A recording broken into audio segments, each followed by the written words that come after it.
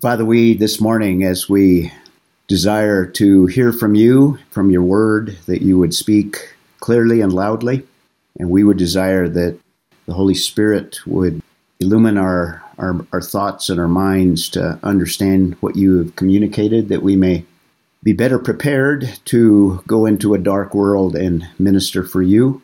And we also pray for all the unspoken prayers and the things and the needs that everyone has, that you know.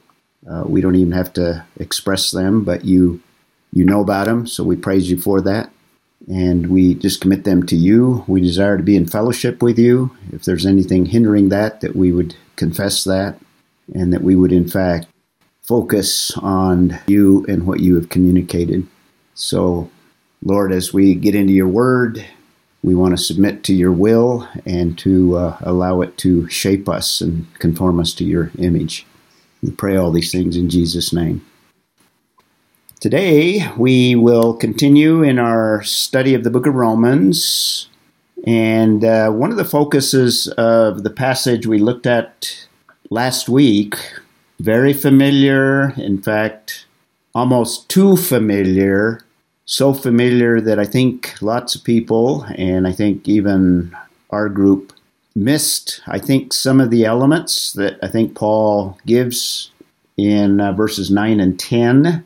Some of you have memorized it. In fact, most of you probably have memorized those two verses and have used them, and God has probably used them. I introduced it last week using Billy Graham as an example. He's probably one of the main ones that has made that passage so familiar, and in that, sometimes we miss some of the elements that are also in that passage. And just by way of introduction and reminder, Romans 10, 9 and 10 does present a gospel message. There is a simple gospel message that I think all of us should be familiar with, but I think that passage is an example. And one way we can apply it personally, we should all share the gospel, but the gospel in each and every situation, you don't change the gospel, but you adapt elements of it depending on your audience and depending on who you're sharing with.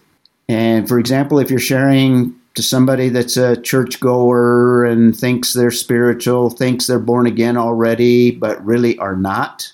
In fact, they've demonstrated themselves to be an unbeliever. You'll spend more time trying to convince them of the need for salvation, and you'll show them that good works are nothing before God, etc. So you adapt how you present the gospel depending on the audience. If you happen to come across somebody that is burdened with their sin and overwhelmed with it and are crying out for God's mercy, and you don't have to convince them of their sin. So you don't spend that much time trying to develop the concept of separation. They sense it, they know it. You can go right into the good news of what Christ has done. Similarly, Romans 9 and 10, in the context, what Paul, I think, is doing, he's not giving two conditions for salvation, belief and confessing. We kind of looked at that in some detail. Justification is by faith and faith alone. But to the audience, and hopefully we developed the audience that lived in the city of Rome, and in Rome there were Jewish believers. And I think what he's doing is he's giving them something of the gospel message and adapting it to a Jewish audience. We brought out some of those Jewish elements, and I'll review some of those real quickly. But the emphasis is this is what a Jewish audience would be helpful in that context in most situations, perhaps, maybe not every situation, but particularly those elements that Paul brings out. And remember, he's speaking to both Jew and Gentile in the church at Rome, or the many churches at Rome. And in that, he is dealing with justification by faith, or God's provision of God's righteousness broadly to any audience, chapters 1 through 8. We spent lots of time there. And now he's kind of adapting or explaining how the nation of Israel fits in to this overall gospel message. And he's vindicating God's righteousness because we know in that, even though God has sovereignly chosen Israel, and he reviews a little bit of that, and we emphasized sovereign election in that passage, God has temporarily rejected Israel. So there's a rejection or a discipline. Israel is under discipline. So he's explaining the situation in the first century so that not only Jews but Gentiles will understand what God is doing in this time frame, the beginning of the church age that Paul is addressing, and we're living perhaps at the end of the church age, what God is doing with Israel. But he does not teach, in fact, he teaches against replacement theology. We've stressed that a little bit. Because God, yes, has temporarily set Israel aside in that sense of rejection. And Israel is under discipline. And in chapter 10, and actually the last part of chapter 9, 9:30 through the end of chapter 10, he's explaining from the human perspective, human responsibility. So he stresses sovereign choice or sovereign election from God's perspective, chapter 9. Chapter 9:30 through chapter 10:21 from the human perspective. He's talking about the reasons why Israel is rejected and it falls in their lap. But it's not a permanent rejection. They will be restored. So there's a restoration. That's chapter 11. And all of Israel shall be saved. So in chapter 10, the passage that we're talking about is in some ways introductory, you might say, in that it is explaining what Jewish people need to understand in order to follow through on what God will do ultimately in saving all of Israel. So we'll get into that passage when we get there. So the context is Israel as God's chosen people. And what would immediately enter the mind of the Jewish person is, Paul, you're talking about a gospel that includes Gentiles on an equal basis with Jews? That's not a biblical gospel. That's not something that you can find in the Old Testament. At least that was the impression they had.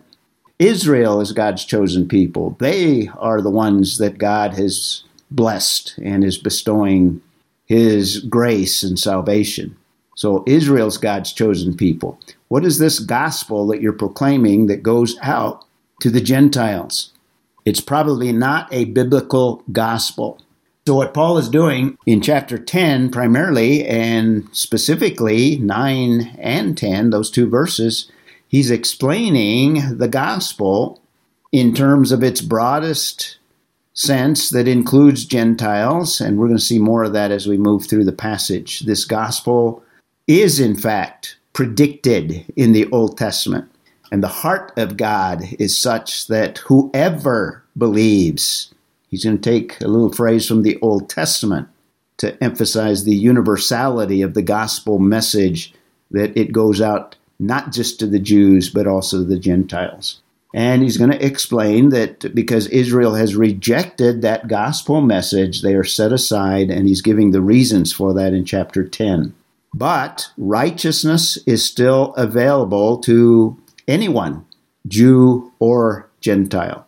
And as we've gone through this outline, this is just simply an expansion of the chart I just showed you, the outline, where he's dealt with the past sovereign election of Israel, 9:1 through 29, and now he's focusing on the present national rejection, the nation, not individual Jews, because there were individual Jews that received the Messiah, but nationally they are set aside. So there's a national rejection, 9:30 through the end of chapter 10. And there are several parts that we've already looked at. We're concluding the part that deals with the main reason Israel is set aside is they have perverted the way to receiving God's righteousness, or I call that perversion in attaining righteousness. That's 9:30 through 10:13. We'll get hopefully that far this morning. They pursued a righteousness but they stumbled over the stumbling stone. So he takes them to the Old Testament, and they have a problem in accessing it because they don't understand the essence of who God is, a problem in perceiving a righteous God. They've lowered him to their standards and are setting about a righteousness on their own terms, verses 1 through 4. And in the larger paragraph we're looking at, they have a problem in accessing that righteousness, 5 through 13. And what we focused on last week was the issue of believing the gospel that Paul has presented. But that gospel is available, or that righteousness is available, 5 through 8. And we looked at accessing that word of faith, 9 through 10, last time. And we developed the Jewish context of the passage, the Jewish context of the whole subdivision, 9 through 11. He mentions in chapter 10 salvation. And remember, we made a distinction on the word soteria and the verb form sozo. And in verse 10, he refers to salvation. And I think he makes a distinction in what he's talking about. He's talked about justification by faith, dikaiao. And we spent lots of time developing that through the chapters that we've looked at. And I think Paul is consistent when he uses dikaiao. He's talking about that initial trust, that initial stage of salvation. In 10:1, to a Jewish audience, I think he's looking at it in a more comprehensive sense. I abbreviate it to fit it on the slide there. Jewish comprehensive salvation that he's developing in this passage that includes many aspects of it. So 10:1, when he begins to talk about it, I think he's using it not in terms of trusting in Christ to escape hell or eternal destiny, but more in a broad sense. And I'll review a little bit of that again today. This message is near. So he goes to Deuteronomy. The word of God and the access to God was near in the time of Moses as he prepares the children of Israel. We reviewed Deuteronomy 30. In fact, we went all the way to chapter 28. But what does it say? The word is near you, in your mouth and in your heart. That comes out of Deuteronomy. That is the word of faith. And he's reviewing here a little bit of what Deuteronomy is bringing out. Verse 9, what if you confess with your mouth? In other words, he's taking the order that you find in Deuteronomy. If you confess with your mouth Jesus as Lord. And I stressed, this is not lordship salvation. A Jewish audience needs to recognize Jesus as Yahweh, Jesus as God himself. They rejected Jesus as Messiah. They rejected him as Lord. They rejected him as God himself. And in fact, were participants in crucifying him. So an essential element of the gospel message to a Jewish audience needs to focus on the deity of Christ. We stressed that last time. So if you confess with your mouth Jesus is Lord and believe in your heart that God raised him from the dead, believing in your heart, there's the content of the gospel message that he stresses to a Jewish audience. That Jesus that died on the cross, and you focus on not only the deity, but the death and the resurrection. The Jewish audience needed to hear that. Raised from the dead, you will be saved. Now he's using sozo there. And I think, again, we developed the idea. It has more than the idea of escape from hell. And I gave you kind of a review of a word study there. For with the heart, a person believes. In other words, it's an internal belief, that's the gospel, resulting in, there's the word that the verbal form is the idea of justification. We have resulting in the noun form, dikaiasune, resulting in righteousness. That's initial entering into a relationship with Jesus Christ. That's salvation in its first initial aspects of it. That's as a result of believing. A second condition is not confessing. We talked about that. And with the mouth, he confesses. So once one believes out in public, it's important for a Jew to take a stand for Jesus, and that will result in deliverance. That's probably the best way to explain the word salvation there. So we talked a lot about that last time. I'm not going to go over all of it again. So confessing, the natural course would be for a Jew to acknowledge Jesus as Lord or as God himself or as Messiah. He's going to get thrown out of the synagogue. He's going to be thrown out of the family. He's going to be ostracized.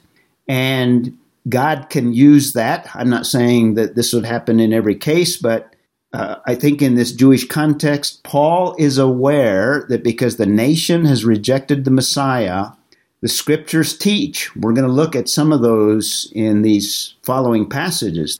The scriptures teach, particularly the Joel passage, one of the last ones that he'll use in this section, is talking about Israel going through judgment, going through tribulation before they call upon the Lord.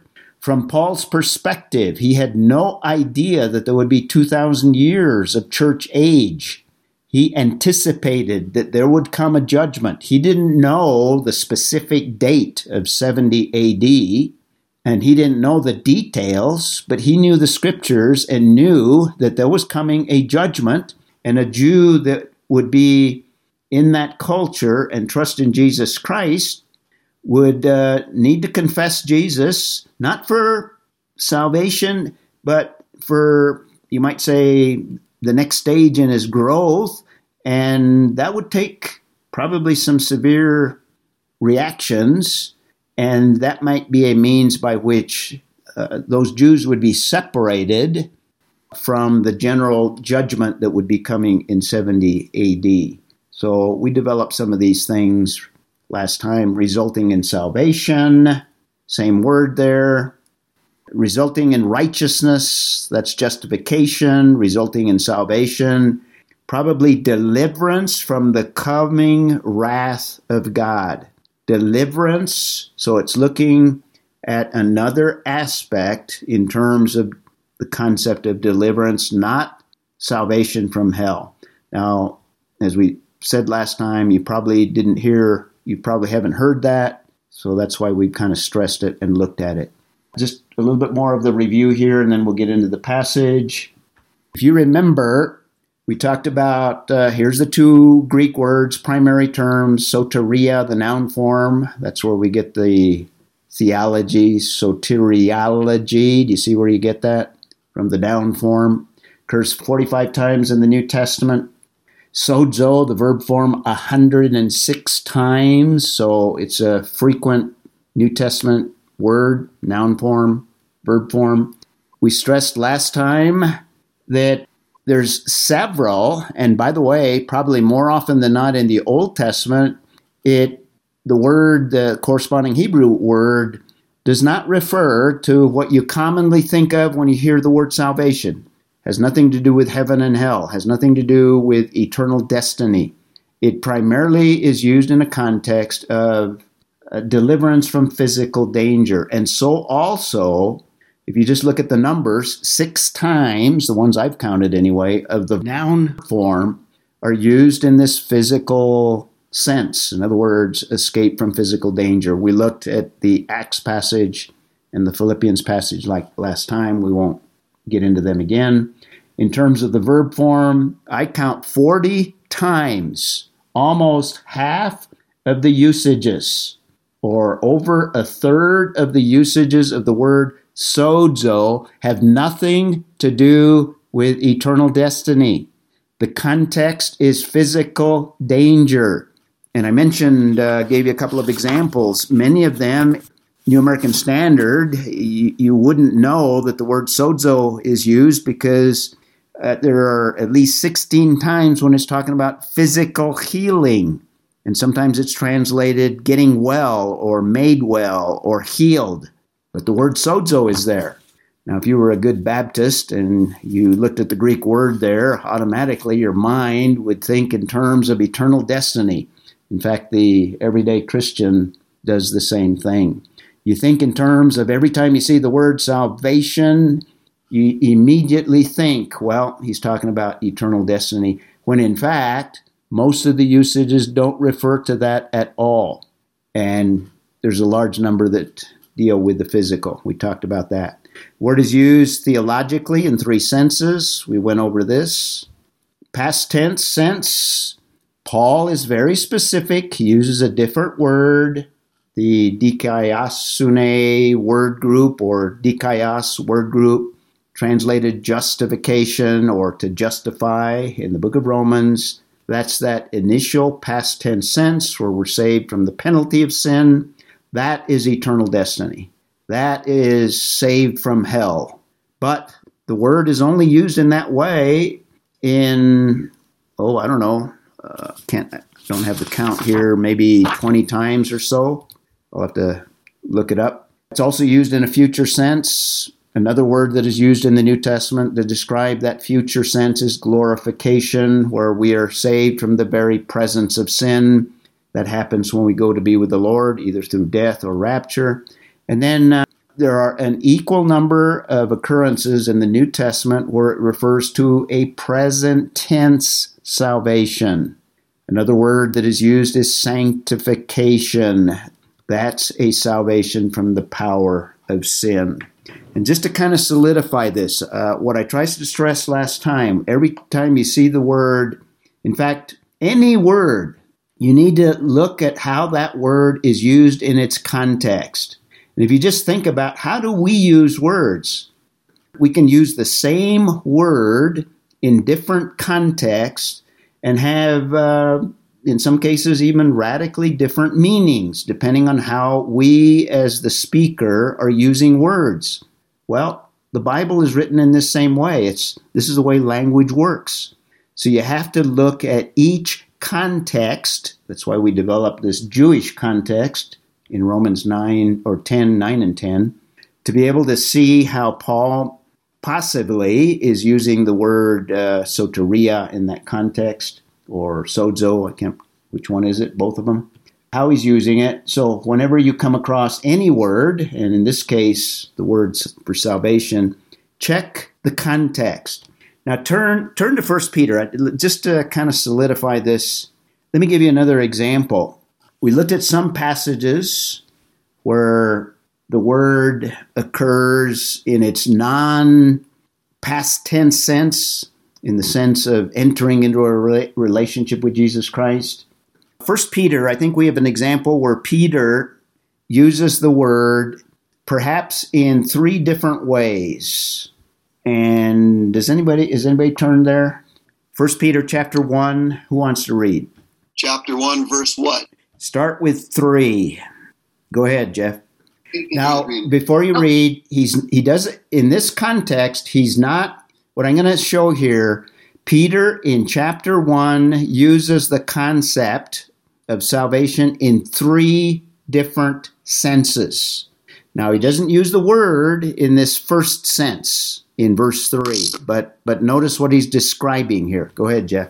Blessed be the God and Father of our Lord Jesus Christ, who according to his abundant mercy has begotten us again to a living hope through the resurrection of Jesus Christ from the dead. Okay, what is he describing there? What sense of salvation? Now, he's not using the word. He's using different terminology, but what sense?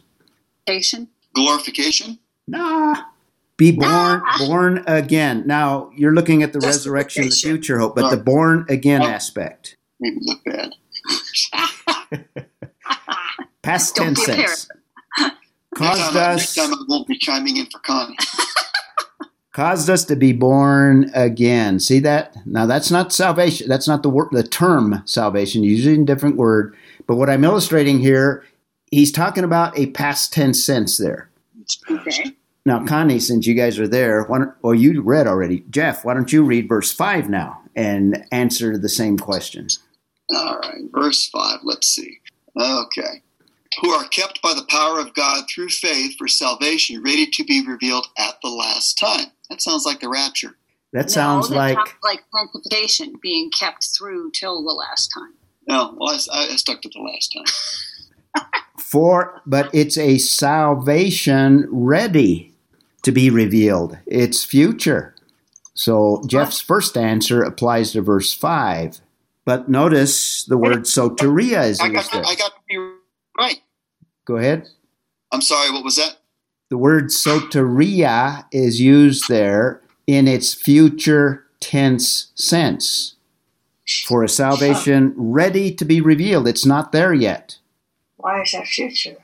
It's ready to be. It's not present. It's not experienced. It's a salvation ready to be revealed in the future sense. Skip down to verse 9. I'm just trying to illustrate. Verse 3, the term doesn't occur, but the concept does. To be born again, that's initial, that's past, that's once and for all. Verse 5, a salvation ready, not yet present, ready to be revealed in a future time, future sense, talking about glorification. Notice verse 9. Somebody read it. Obtaining as the outcome of your faith the salvation of your souls. It's present. I think David's got it. Present tense. Seriously? Very seriously. In fact, that little phrase, if you trace it throughout 1 Peter, this is a characteristic Petrine or Peter phrase. Salvation of the soul is this ongoing present tense sense. It's a day-by-day salvation, or we call that sanctification. The point I'm making is when you see the word, and here you have salvation, verse 5, salvation, verse 9, the terms, the concept in verse 3, three different senses. So in verse 10, when he says, as to this salvation, the prophets who prophesied of the grace that would come to you carefully made careful search and inquiry. I think here he's kind of summarizing all three. In other words, it's this package, this comprehensive sense. That's what he's describing in verse 10. So he uses the term three times, and I think he's using it in three slightly different ways. One with including different wordage, so you might even say the concept 4 times and the word 3 times. In verse 9, I don't know if what it is in English offhand, but it's in Spanish it is obtaining the end of your faith. So it's a participle, continuous present tense participle that we're doing all our lives, right? That's the obtaining aspect. Yes, that's the continuous aspect of sanctification. Right? Yes, and I'm not looking at the Greek text, but it looks like it would be a participle in the Greek text as well. Okay. Yeah. In fact, it's actually it's a passive masculine plural participle. Okay, passive, so it's something that God does on our behalf. It's the sanctifying process. Okay, I don't want to get too far off track here. I just wanted to give you another illustration of how, in this case, the same author in close proximity, in other words, similar context, uses the same term in different ways. So be careful when you come across the word salvation. It doesn't always automatically refer to trusting in Jesus Christ to escape or be delivered from hell. Got that? So, back to our text here. We've already seen, and we're stressing the human responsibility aspect here. Human responsibility. Israel's responsibility, they have failed in their pursuit of righteousness. That's 9:30 through 33. Another principle we developed, they failed to know the perfections of God. Chapter 10, verses 2 and 3. They failed to realize the purpose of the law, that Christ has satisfied it, and he is the end of the law, verse 4. And the stress that we've looked at last time, they failed to see the priority of faith, and I think that's the stress of 6 through 9. Okay? So that brings us to the end of our little passage here. So I think the salvation that is in view at least includes what Paul anticipates is a coming judgment, a coming discipline, and the need for a deliverance from that. And the confessing may contribute to this deliverance of 70 AD. And I think what Paul is thinking of is not specifically any date, but he's thinking in terms of a future tribulation that is clearly spelled out in some of the Old Testament passages. So there's going to be an ultimate restoration that calling on the name of Yahweh, the Lord, the deity of Jesus Christ. That'll come in the following passage. So let's look at 10, 11 through 13. For the scripture says, now he's going to support what he said in verses 8 through 10. Remember, it's one long sentence starting in verse 8 after Paul introduces a question, then it's a long sentence. For the scripture says, and now he's going to take us, he's taken us to Isaiah 28:13, all the way in chapter 9. He's taken us to Leviticus 14. Remember, he's addressing people that have a Jewish background, a Jewish audience, a Christian audience, preparing them to be able to present the gospel to their fellow unbelieving Jews. We focused a couple of weeks ago on chapter 10, 6 through 8, which comes from Deuteronomy 30, 12 through 14. And now, verse 11, he goes back to Isaiah 28:16. Remember, we saw that in 9:33. And he's quoting it again, almost like pulling all these passages together. You might, linguists call that perhaps an inclusio. In other words, everything in between kind of goes together. And I would include even beginning in verse 30. But anyway, at least 33, he requotes the Isaiah passage, for the scripture says, and what does the scripture say? Whoever believes in him. Now, keep in mind, who's the audience here? And this would jump out. This would slap the Jew in the face. The Jew would say, what? Whoever? No, God has a chosen people. God has separated us. God gave us the law. God revealed himself to us. He has made us a holy nation. He has separated us. What is the law all about except separation, holiness, separating us from those dogs, from those Gentiles? And Paul, your gospel message, it can't be biblical. It can't go and extend on an equal basis to the pagans of that day. So the whosoever begins to attack some of these problems that the Jews had. And let's focus on some of the problems. First of all, not only all of the Old Testament quotes that he's already quoted, but now he's going to take them to the Isaiah 28:16. It's not Paul that says whosoever. It's Isaiah 28:16. So how are you Jews going to handle that passage? This is what Isaiah says. This is what the Old Testament tells us, that God has extended his love to whoever, or I think King James, whosoever believes. And again, he's stressing the idea of faith. So this kind of undermines the Jewish interpretation, you might say, or the Jewish understanding of their election. It doesn't remove Israel as the elect nation, but what the nation overlooked is God made them a special people and an elect nation, and what they missed is they thought, oh, God wants to bless us. And yes, God wants to bless them, but they're a chosen and select nation in order that they may be lights in the world, that they may be the avenue by which the world comes to know the one true holy God of the Old Testament.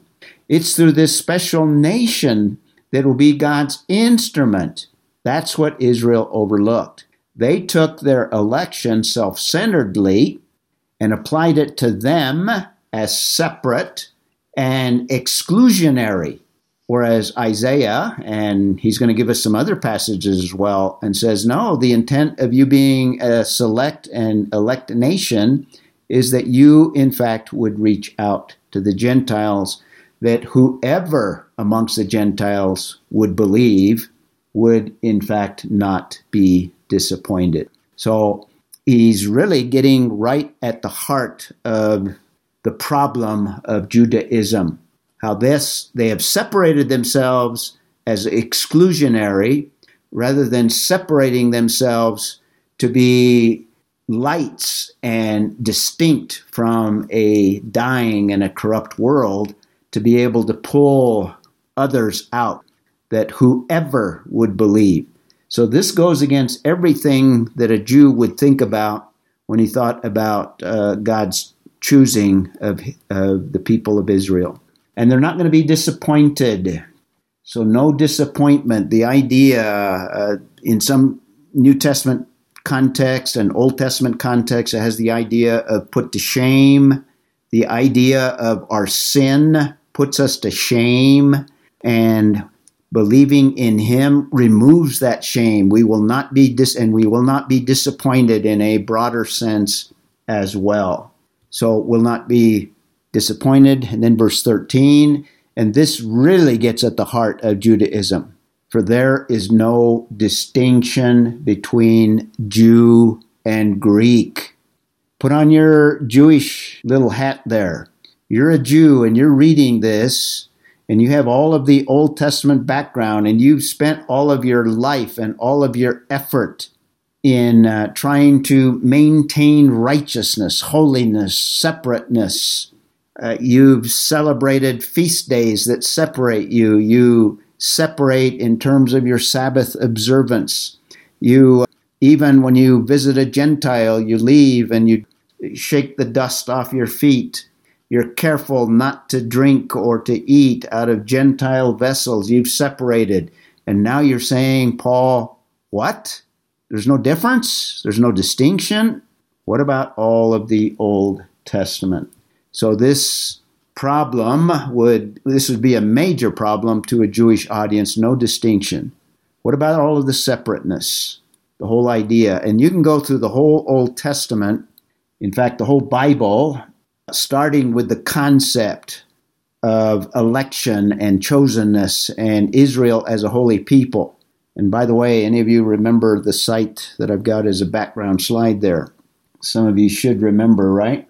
Reason I use that, I'm going to use a historical event that took place close to that very site that we visited when we were there both times. So a Jew would, again, we've already talked about how they are chosen and separate, a holy people, a separate people, a distinct people. All of the passages that not only overtly state that, we read some of them in Deuteronomy, the whole law separated Israel. They ate differently, they dressed differently, they lived differently. The law specifies a lifestyle of separateness and distinctness, all of that. You could look at the life of Jonah or the book of Jonah. The main reason that Jonah didn't want to go to the Assyrians, he's a prophet, God's sending him to a group, whosoever. He's sending them to an whosoever group. And Jonah, knowing the Assyrians, those are pagans, those are persecutors. They will impale Jewish people. They will invade the land. I know you're a gracious God. I don't want to go give them the gospel message, Jonah, the whole message there. In fact, at the end, chapter 4, what does Jonah do? He's whining that God has, in fact, intervened to avert the judgment that Jonah was going to bring the message to the Assyrians. Here you have an entire city, and this was a great city. We know archaeologically as well, Nineveh, and also just from the biblical text, 3 days journey to cross the city, 3 days to walk across it, huge. Hundreds of thousands of people live there. The whole city turns. Massive revival. Jonah is disappointed because of this concept of separateness. We don't want to share this blessing with these pagans that are bent on destroying us. So in the first century, it was not uncommon, and even before, I already alluded to, you enter Gentile lands, you cleanse yourself on leaving, and you shake the dust off. You don't eat out of Gentile vessels. You are separate. You are different. If we had more time, we could look at Acts 8, 1 and 2. God has to bring persecution to separate the primarily Jewish church in Jerusalem in order to bring the gospel message to Judea and Samaria. Do you remember? We have kind of the beginnings of that in chapter 8, 1 and 2. The church had to be awakened. It was predominantly Jewish, a Jewish church that God intended them to reach out to the Gentiles. And then the context of Acts chapter 10 takes place in Joppa. That's the background slide there. In fact, the prominent structure there, that's the Church of St. Peter in Joppa, just right on the edge of Tel Aviv there. It's in that context. If we have time, we could look at Acts 10 and verse 5. It mentions Joppa. And if you keep reading, what takes place in the following passage? Do you remember? What does God need to do for Peter in order to prepare Peter to present the gospel to Cornelius, a Roman soldier? Anyone remember the context? Just to give him a vision. Has to give him a vivid vision 3 times. And what is the vision of?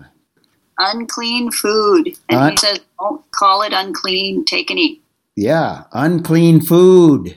In other words, this is a picture that God has made all things clean now. In other words, the death of Christ dealt with sin, dealt with this contamination, you might even say.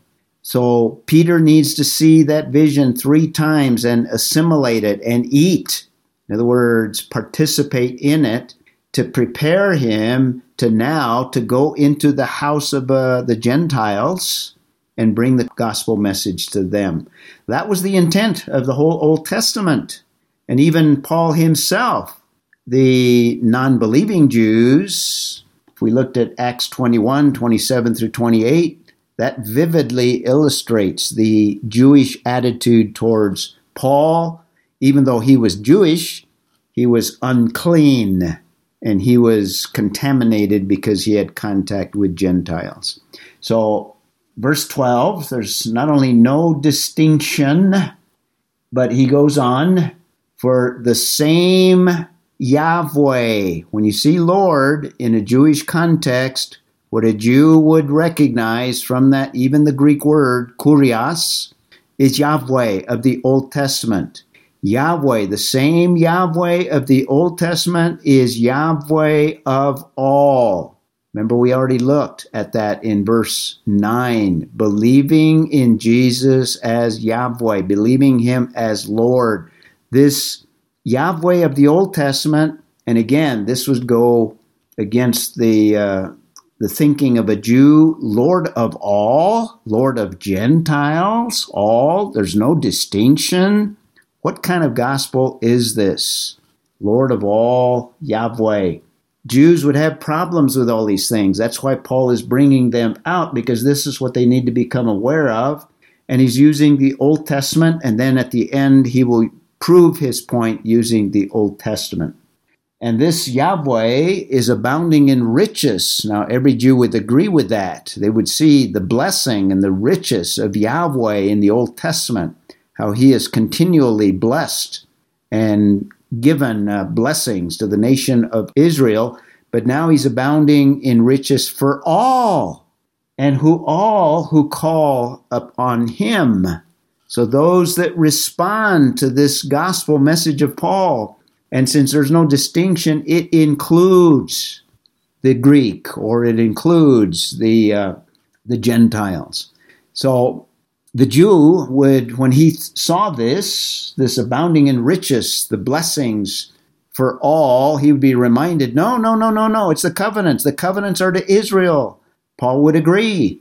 But those covenants are intended, particularly the Abrahamic covenant, for the Jews to bless all, to bless the nations, blessings for all. You see the Jewish flavor of the whole passage as he continues to develop that. And then in verse 13, he goes back and quotes another whoever passage. It's not only Isaiah that speaks of whoever in the Old Testament, but we also have a whoever, and we saw in verse 11 the whoever, and now we have a Joel 2 passage, Joel 2:32. And if we studied the context, and we're running out of time here, but the Joel passage is in a tribulation context. It's in a context of discipline on the nation of Israel preceding the coming of Messiah. In Paul's thinking, Israel has rejected Isaiah 53. And by the way, he's going to quote Isaiah 53 later on in the same chapter, chapter 10. So he has seen that Israel has rejected the Messiah. So what comes next after rejection of Messiah?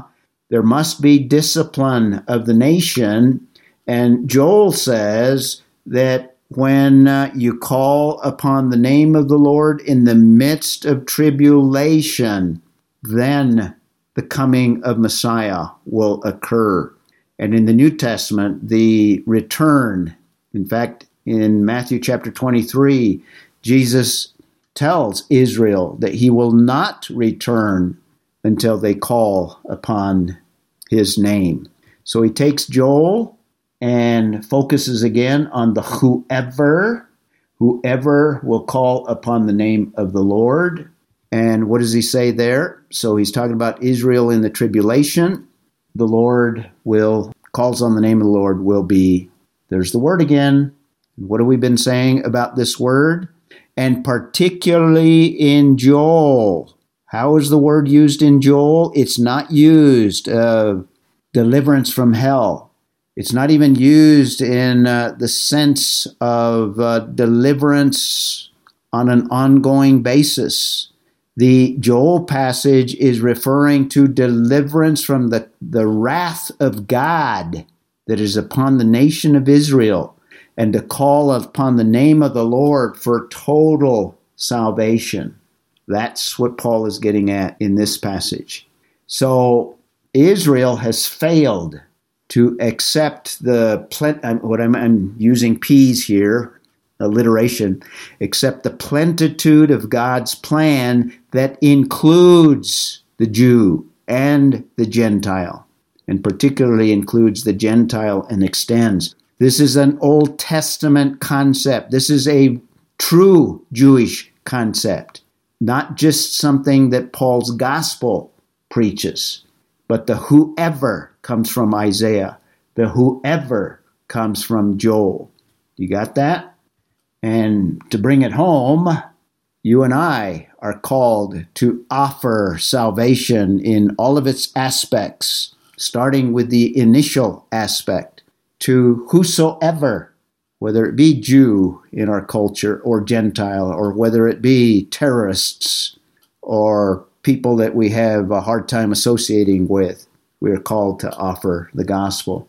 Just as Israel was intended, they were called, they were elect, but it was in order that they be lights.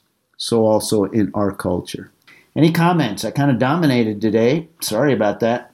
Could you go back to the Jewish problem slide? I just didn't get number 7 on that. That's Joel 2:32, Israel in tribulation. That's the context of the Joel 2:32 passage. And what Paul is doing is he's bringing it into the first century and basically applying the Joel 2. He's telling his audience in the first century, Israel is in the Joel 2 situation. They will face tribulation. What Paul is unaware of is there'll be 2,000 years before that tribulation comes, but there is going to be a tribulation in 70 A.D. that Paul may not be aware of. Thank you. You're welcome. Any other comments or questions? Yeah, Ray, I have a question. Go ahead, Pat. On point number 4, where it has Yahweh. Yes. Is that coming from verse 12? It says, "For there is no difference between the Jew and Greek, for the same Lord over all is rich unto all that call upon him. Mm-hmm. And so, Lord, I have that as kurios. Yes. Is Lord, Master. So is that Yahweh? Well, to a Jew, and particularly in the Joel passage, when you call on, you remember we've talked a lot about the name of the Lord. I didn't bring that out. I should have. I ran out of time. But what does the name of the Lord represent here? Or the name of God? Okay. It's the totality of who God is. And the Joel passage, in fact, this passage equates Yahweh of Joel chapter 2 with Jesus Christ. That is the focus of this passage. Remember in verse 9, you have Jesus as Lord. You have Lord consistent through that. That's why I've been bringing it out. To a Jewish mind, kurios, the word kurios, and particularly out of Joel, is referring to Yahweh of the Old Testament. Okay. Make sense? All right. That's why Thank context is so important. Any other comments or questions? Pat, since your mic was and may not be, do you want to close for us today? Sure. Father, we thank you for your word today. Thank you for the just a reminder of and detail about your word that we need to be Bereans and to see what you are truly saying to each one of us. I thank you, Lord, for this opportunity that we can share in this venue, being apart from one another. I ask, Lord, that as each of us go our way, we would take what we've learned and we share it, Lord, and that we can also fellowship with one another, just as Mary Lee spoke, new ways, new opportunities to fellowship with one another. And I pray that we would maintain our hope, our joy in the Lord, that how we as believers will speak to others by the way we live. I pray, Lord, as we go our way, everyone who is away and in their own circle of influence, Lord, you protect them, guide them, and keep them in your care. And please give each one peace, Father. And this we pray in Jesus' name. Amen. Amen. Ray? Yes, sir. Excuse me. May I ask you, I want to make sure I understood something that you said. Sure. So did you say that the whoever calls are really, it applies to Jew or Gentile in the tribulation? Well, it applies, I think, broader than just the tribulation. I think, for example, the Isaiah passage where Paul is speaking of is more of a general, in other words, at any time, whoever. And I think that's the heart of God, even in the Old Testament. And you have examples of people coming, like Rahab and others in the Old Testament. Rahab is a whosoever. There's others in the Old Testament, and I think that was God's intent, that they be a light to bring whoever. So in any context, and Paul is applying it in the first century to the Jewish audience of the book of Romans. Well, not just Jewish, but primarily. So did you narrow the Joel passage down to the tribulation? I think that's the context of the Joel passage, though. Okay, and it's Isaiah what again? 28:16. Any other major things? What I'm going to do this morning, we're going to have testimony by somebody, or at least an introduction, and this is for mainly some of the new people that are not familiar with us. And I'm going to ask some of you people that have been with us for a while. I didn't want to use the word older people. Might insult you, but some of you that have been with us a while also to kind of join in so the new people will get to know you as well. And this morning I asked Wanda and Amy to introduce themselves. They're kind of, Amy's kind of in between in that she has joined us, but many of you know her, especially those of you that went on the Israel trip. Amy Kettleson and Wanda, her mother, they're going to share today. So I'm going to just basically, you guys ready, Amy, to you and your mom introduce yourselves? Go ahead, Amy. introduce yourself. Tell us a little about yourself. Your mom, share a little bit. Just go ahead, Amy. Hi, I'm Amy Kettleson. I live in Albuquerque, New Mexico, and so you just kind of want me to tell about myself, Ray? Is that right? Yeah, just so people get to know who you are. I mean, they'll see your name on the list. I'm a paramedic in Albuquerque, and I was in the 911 system for 25 years, first firefighter and now paramedic. And due to injuries, I'm unable to do heavy lifting anymore. So I actually quit with the ambulance last year and joined Blue Cross Blue Shield, and I run their community paramedic program. So that's what I'm doing right now. I've been born again since I was 3, and I live with my mom. My mom and I live together. What else? Hobbies? Do you want hobbies, Ray? Sure, why not? What church are you in? Well, I grew up I've been going to Grace Church, but I don't know. Right now, I'm kind of in between churches, so I'm glad to be able to access Ray's class. That's been good. You like stamps? Yes, and hi, David. And hot air ballooning. I do a lot of hot air ballooning. So and I'm, anything outdoors, camping, hiking, fishing, that kind of a thing. Israel. Single. Israel. Yeah. Love to travel. Israel. Been to all 50 states in the U.S. Pray for a husband for her. Mom, shush. What else? Yeah, that's another thing. We'll move into prayer time. So if you got a prayer request besides what your mom suggested. No, not specifically. I did have COVID in April, but I don't seem to have any lasting effects, so that's good. Okay. Your mom? I'll let her go next. I'll turn off. Oh, don't put me. Do you want your video? No. Yeah, I worked for UNM for 19 years and was laid off, which was one of the worst things in my life. I don't know. Yeah, I'm retired from there now since 2007. I'm from Salem, Virginia, where my 2 sisters still live and all my relatives. I just found out yesterday that my cousin has COVID. So I don't know how he's faring. He's in Virginia. My husband and son passed away. My husband, 91, however long that's been. Wow. My son in 2016. That's one of the reasons I think I live with my daughter. And did you become a believer at age 3 as well? No, not me.